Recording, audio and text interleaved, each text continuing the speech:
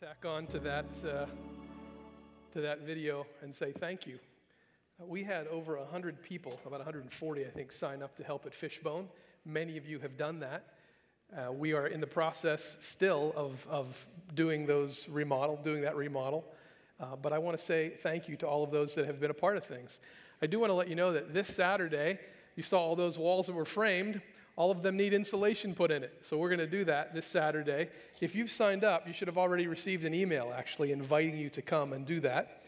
If you haven't signed up and you want to be involved, you can call the church office and talk to Missy. I didn't tell her that till right now, but now she knows. But please, we'd love to have you be involved. The ministry there is impacting families on the island in a way, quite frankly, that we as a church never could. So we wanted to come alongside and partner with them. I will tell you there's one other thing that you can do for us. I mentioned just once when we first started this project that we also needed funding for it. I think we probably need about another $10,000. We've received $3,000 thus far. And so if you want to give to that, you can just mark your online gift or the gift you put in the offering plate, Fishbone, and it will go towards making those repairs and that remodel. So again, thank you for your participation, and I look forward to hopefully seeing you down there on one of the days. There'll be other days to come where we'll be doing remodel, okay? If you don't know who I am, I'm Bob Thomas. Actually, if you don't know who I am, you're probably lucky, but that's a whole different story.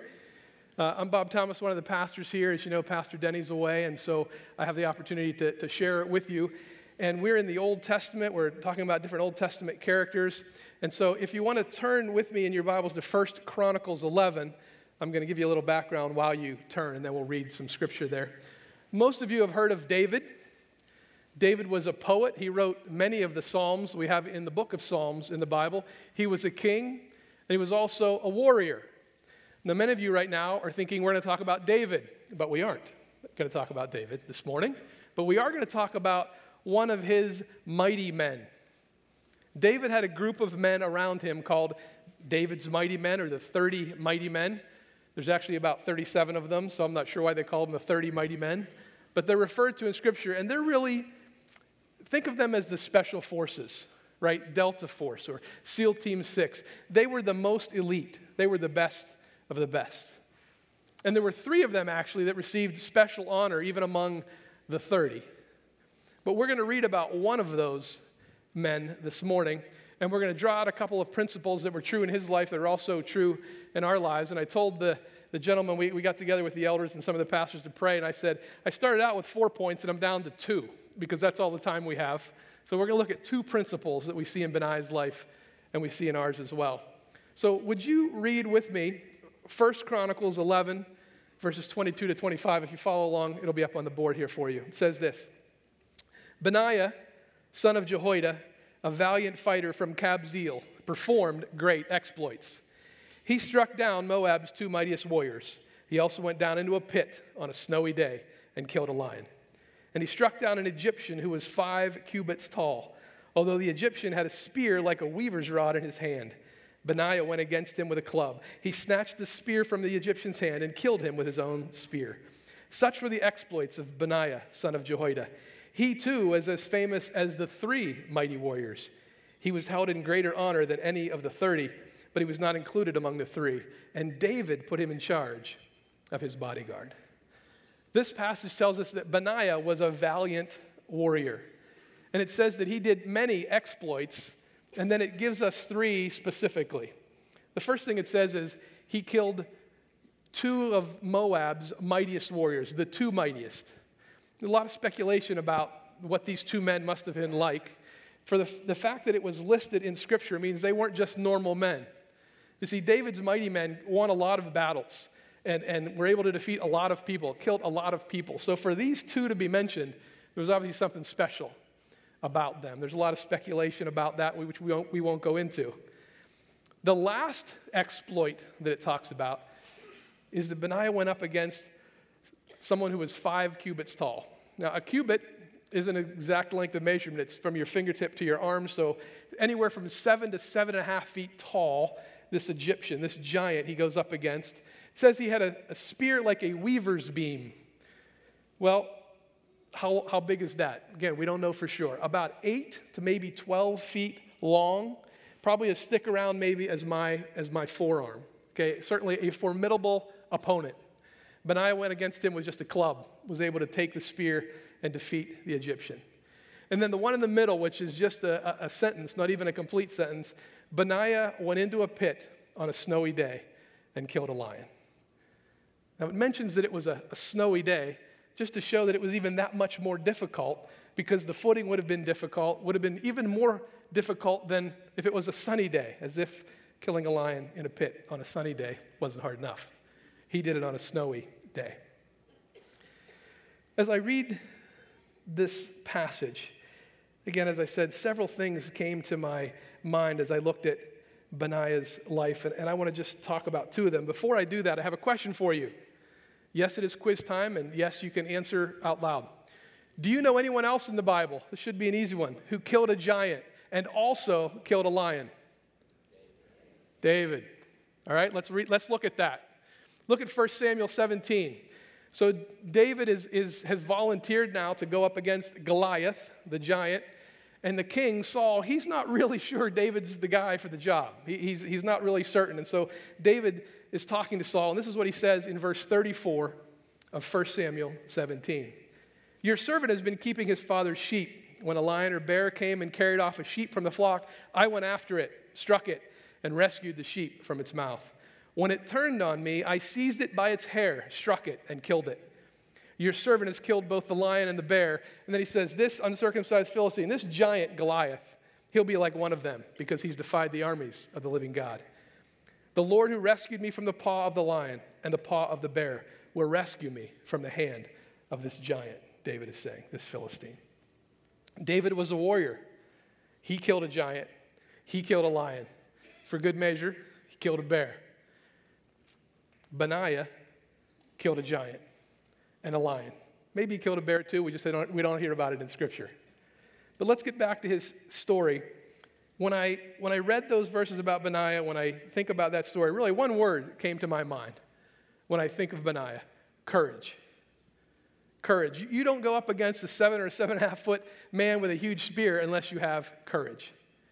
You don't go up against a lion in a pit on a snowy day or a clear day unless you have courage.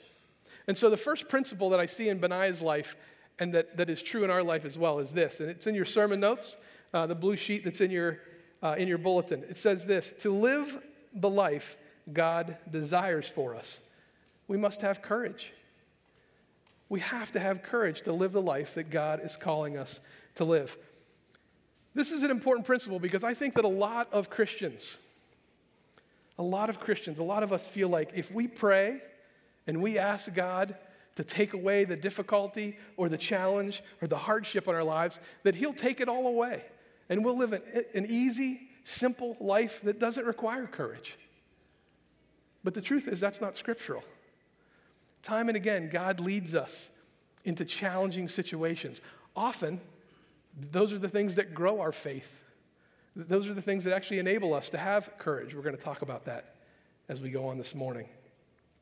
Here's something else to remember as well. Having courage does not mean that we do not have any fear, that there's no fear.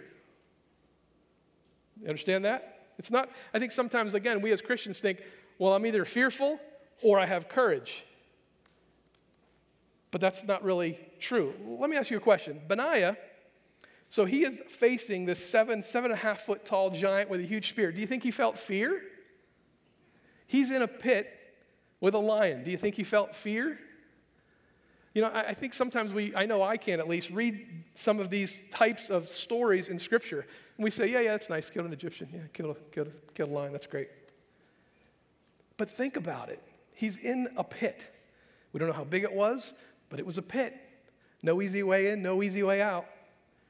Some translations actually say he chased the lion into the pit. He's face to face with a lion. A lion has claws, huge teeth.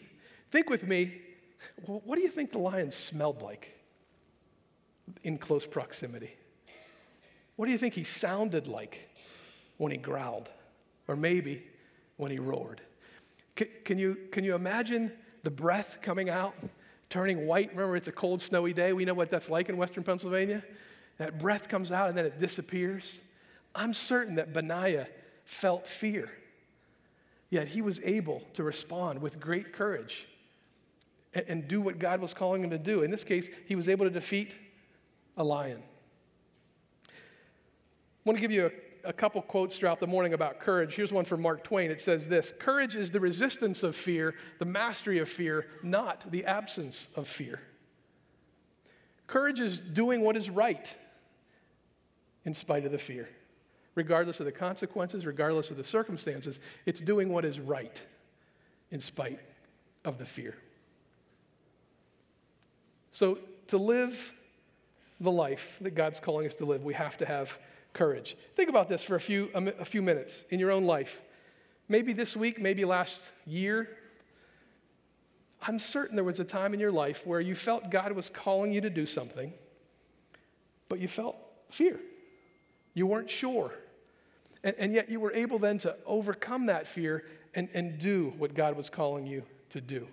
You were able to have courage and take that step that God was calling you to do. It may have been something major in your life or something minor in your life. Maybe you changed careers when it was risky, or you bought a house when you weren't really, you knew God wanted you to do it, but you weren't sure how he was going to provide for it, but you took that step. Maybe you went and you asked for help from someone. All of those things take courage. Certainly, they take courage. But as we follow the Lord through our lives, he's going to bring us to those challenges or those opportunities that take courage to take the step that he wants us to take. I hope this doesn't come as a surprise to you, that the Christian life takes courage. Throughout Scripture, certainly maybe the book of Joshua is the most famous. It says, be strong and courageous. In 1 Samuel, 3 times it says, be courageous or have courage. Even in the New Testament, Paul tells the Corinthians, be courageous. It takes courage to live the Christian life. Certainly we need this courage in life-altering big decisions. But as I said earlier, we also need it just in those everyday things that God may be calling you to do. Maybe he's calling you to share your testimony with someone at work or someone in your neighborhood. Maybe you need courage to do what's right physically. You know, maybe the doctor's told you you've got to take some steps here, and you need courage to just ask someone to hold you accountable a little bit. Maybe you need courage to join a gym. That's a pretty everyday life occurrence, but it might be what you need to do. And you need courage to do it. Could be something more serious. You need to ask a spouse for forgiveness, or you need to forgive a spouse. Or maybe you need to ask someone for help with an addiction. Maybe you need to get into school, or maybe you need to take some time away from school. Here's the thing, that list could go on, because in a group this size, we can't possibly list all of the difficulties or situations or struggles or opportunities in all of our lives that require us to have courage. We must have courage. How do we have courage? How is that possible? That leads me to my second principle. Courage is possible because of proper preparation in your sermon notes. Courage is possible because of proper preparation. And I read those verses from David, and I want to go back to them because he gives us some insight into how it's possible to have courage. Remember, again, he's talking to Saul, and if we look at the last 2 verses, 1 Samuel 17, 36 and 37. 36, again, he's saying, hey, I killed the lion, I killed the bear. This Philistine's going to be like that. And then he says in verse 37, the Lord who rescued me from the paw of the lion and the paw of the bear will rescue me from the hand of this Philistine, this giant. David understood that it was the Lord who made it possible for him to kill the lion and the bear. And it was the Lord who was going to give him strength and courage to be able to defeat the lion. That it wasn't something he could do in his own strength. It wasn't something he could muster up. It was God and God alone who was able to do that. He understood that No matter how big the giant might be, God was bigger. God was bigger and stronger. And he was able to have courage because of that.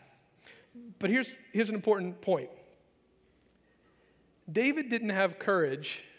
He didn't come to that understanding that God was bigger because in that moment, God gave him an incredible dose of supernatural courage. Rather, David had been walking step by step with the Lord through his life. And he had been through situations and he had been through challenges that required courage, that required him to trust God. And he did that. He was obedient in that.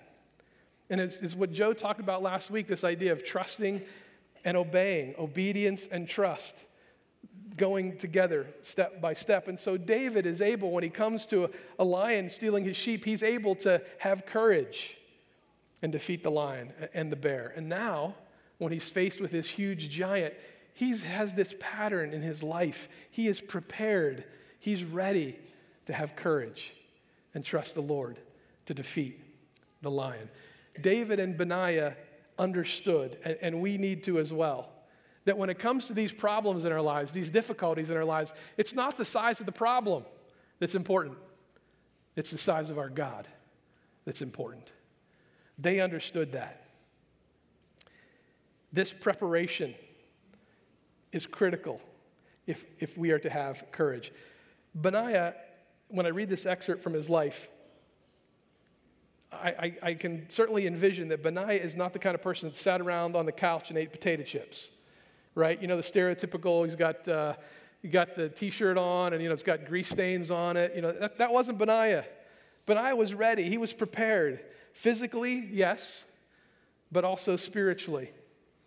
I don't think he had 2 o'clock on Tuesday, I'm going to chase a lion into a pit. It just happened. It was unexpected, but he was prepared. He was ready. It seems clear to me that because Benaiah spent so much time with David, and we know a little bit more about David's walk with the Lord than we know Benaiah's, I'm sure that Benaiah, during his time with David, was not just prepared physically, but also spiritually. He spent a lot of time with David. He would have been prepared spiritually as well as physically. So in the passage that we read, it says that David made him his chief bodyguard over his bodyguard. Later on in 1 Kings chapter 1 and then into chapter 2, we have another episode in Benaiah's life, and I'm not going to take time to read that, but I'll explain it to you. David's reign is coming to an end. And Benaiah has a choice to make. David wants to make his son Solomon king. There's another of David's sons who's kind of already made himself king. And Benaiah has a choice to make. Am I going to back Solomon, or am I going to back David's other son?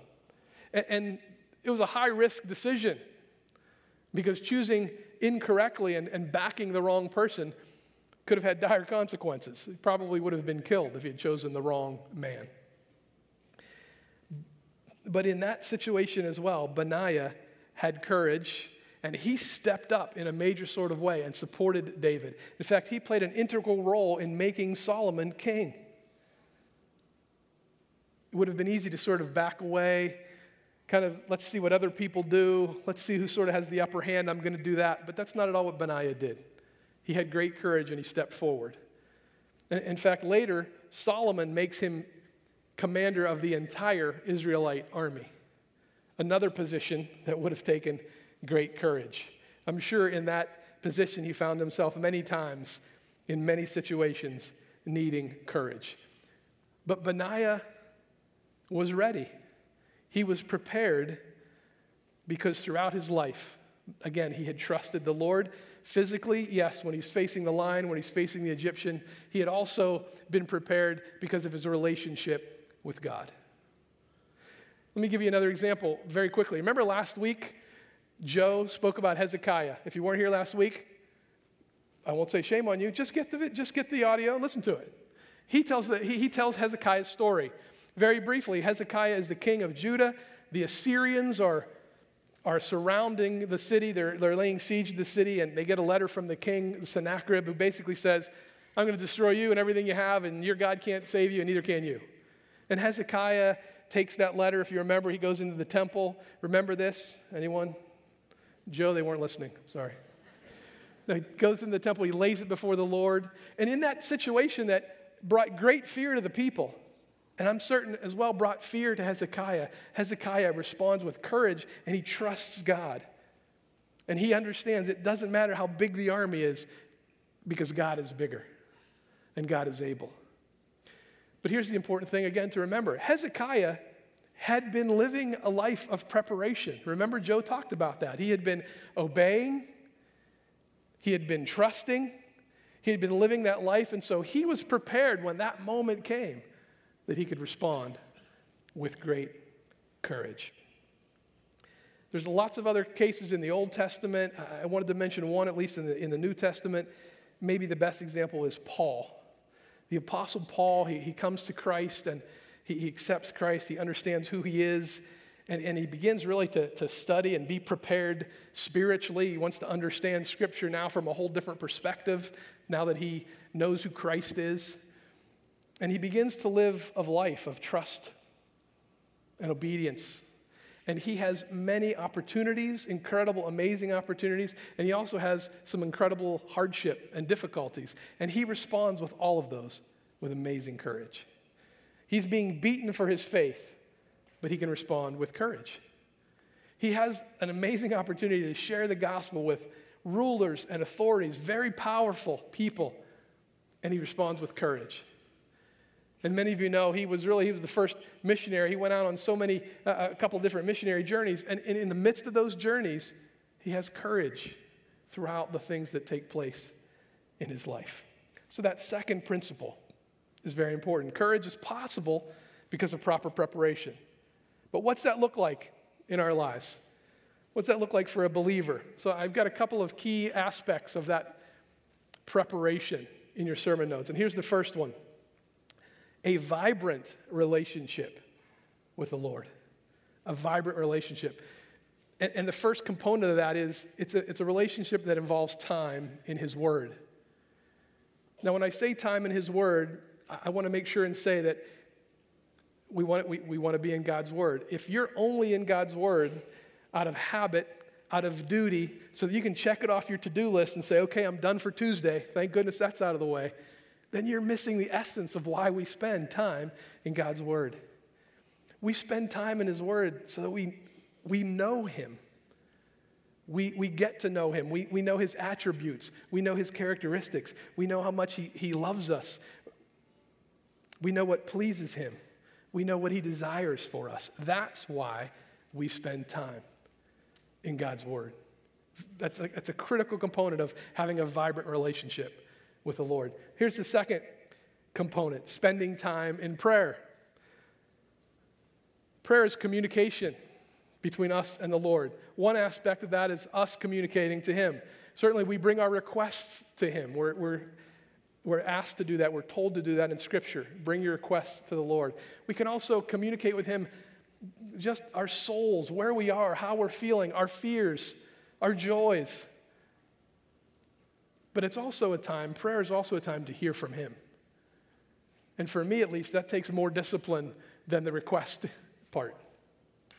It takes me being quiet and alone and having time and asking Him to speak and then just sitting in silence and allowing Him to speak to me through the Holy Spirit. Prayer is a critical component. And then the last component of having that vibrant relationship with the Lord is worship. Worship. We worshiped this morning corporately. I hope it was a great experience for you being in God's presence and worshiping Him. But we also need to do that privately. Maybe some of us do that through singing. Maybe some of us do it through our words, praising God and understanding who He is and praising Him for that. Worship is a key component of having a vibrant relationship with Christ. It's always, it shouldn't amaze me anymore, but it does how God works things in His timing. After this sermon was completed, I got an email from a group that we attend some of their seminars. It's called Catalyst. I'm sure some of you maybe have heard about it. It had a quote. It had a quote about courage, a definition of courage. And I thought it just fit perfectly with this specific idea of having a vibrant relationship with Christ. So let me share it with you. It says this: courage is not gained from self-reliance. It's not a process derived from a self-help book. It's the fruit of relational intimacy with God. It's the outpouring of what's already in us, what's already in you. The idea is we have this vibrant, intimate relationship with Christ. Christ lives in us. And as we understand more of who he is, we have great courage because we trust in him. And that courage shows itself, demonstrates itself in our lives. It's what's already in us that comes out. I thought that was a great definition or quote about courage. So having this vibrant relationship with Christ is a key component. Here's another key component in your sermon notes. It says this: trusting God in small things so that we learn to trust him in big things. We need to live life taking faith-filled risks. Some of you have heard that before. Used to really be part of what the Christian and Missionary Alliance talked about quite a bit. Taking faith-filled risks. The idea is we take faith-filled risks that God is directing, and we demonstrate really to ourselves that God is able, that God is strong, that God will walk with us in the midst of whatever circumstance comes along. Taking faith-filled risks. It might mean, again, something small. You know, maybe we know we have to have a conversation with someone, and we just don't want to do it. We need courage to have that conversation. Once again, maybe it means sharing our faith. I keep mentioning that one because I think so often I've talked to people, I know I've had this experience. You feel like I need to share with this person, but we shrink away and we miss the opportunity. We need courage to share our faith. But as we take steps in those little things and we see God respond, our courage grows. Our faith in him, our trust in him grows. And we're able to then tackle more difficult things. The last component is this: living through trials or challenges. Often those are trials or challenges we don't want in our lives at all. But as we walk through them, even if God doesn't remove them, even if God doesn't answer the way we desire and he takes those problems or challenges away, we come to realize that we can live our life in the midst of those circumstances, and God will walk with us, and God will strengthen us. And that gives us courage the next time we're faced with something difficult. That's certainly been my experience, Grace and my experience, as we've walked through this situation with me having seizures, which I still have from time to time. Not something we want. We're praying that God would heal me. The truth is, when they were singing a song that said, he is our healer, I prayed right then, God, heal me. I know you can. And so would you do that? Would you pray for me that God will heal me? Because I know he's able to. We're trusting that he will. But here's the thing. Walking through that has been great for us from a spiritual standpoint. We understand that God never leaves us. He never forsakes us. He loves us. He wants what's best for us in spite of the fact that that circumstance is still in our lives. Some of you are facing way more difficult circumstances. But I want you to know God is still in control. God still loves you. Remember, this preparation is a process. And we're all in different places in the journey, right? But here's something I want to make sure that you understand. Our ability to show great courage is in no way correlated often to how long we've been a believer. You see, I've seen people that have been believers for a very brief period of time that have amazing courage in difficult situations or who take faith-filled risks. And unfortunately, I know folks that have been believers for quite a while who are unable to do that. You can have courage if you've been a believer for a week because God gives you that courage. Let me ask you a couple of questions before I close. Right now, at this moment, is fear holding you back from doing something that you know God wants you to do? On the back of your sermon notes, there's some blanks there. You're not going to show them to anyone. We're not going to take them from you. It's just for you. But I'd encourage you, if there's something right now that is fear's holding you back from doing something you know God wants you to do, maybe having that conversation with someone, maybe writing that resume because you really know it's time to move on, but you're just not able to do it. I just want to ask you to write that down. And in a moment, I'm going to invite you to come forward and be prayed for and prayed with about that situation that you might have courage. Last question, is there something in your life that just seems too big for God, too difficult? Again, I'd ask you to write that down on that piece of paper. It could be a situation with a spouse, could be cancer, could be a financial situation that you don't see your way out of. I just want you to write that down. Here's the thing, if you feel like God is calling you to do something, I'm going to ask you to come forward in just a second. And I know that for a lot of you, that'll take great courage. Coming forward. Let that be your first faith-filled risk. You see, all of us at some point in our lives find ourselves face to face with a lion in a pit. And fear is a part of that experience. But we can respond with courage in spite of the fear because of what God's already done. We're no longer a slave to fear. We're his child. That gives us great courage. Great courage. So even as other folks leave here in just a moment, I do want to thank you for being here this morning. Thank you for worshiping with us. Thank you for your attention. But one of the things God's shown me in the last couple of weeks is often he challenges me and I leave challenged, but I don't leave changed. And so I want to encourage you this morning, don't leave here challenged, but come forward so that you might be changed by him, not by us. We just want to pray with you. We just want to pray for you. So as Dave and Pam sing, we're no longer slaves to fear. You are dismissed, but I want to encourage you to come forward.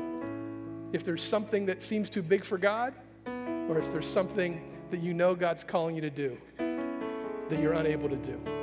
Thank you. We'll be waiting for you.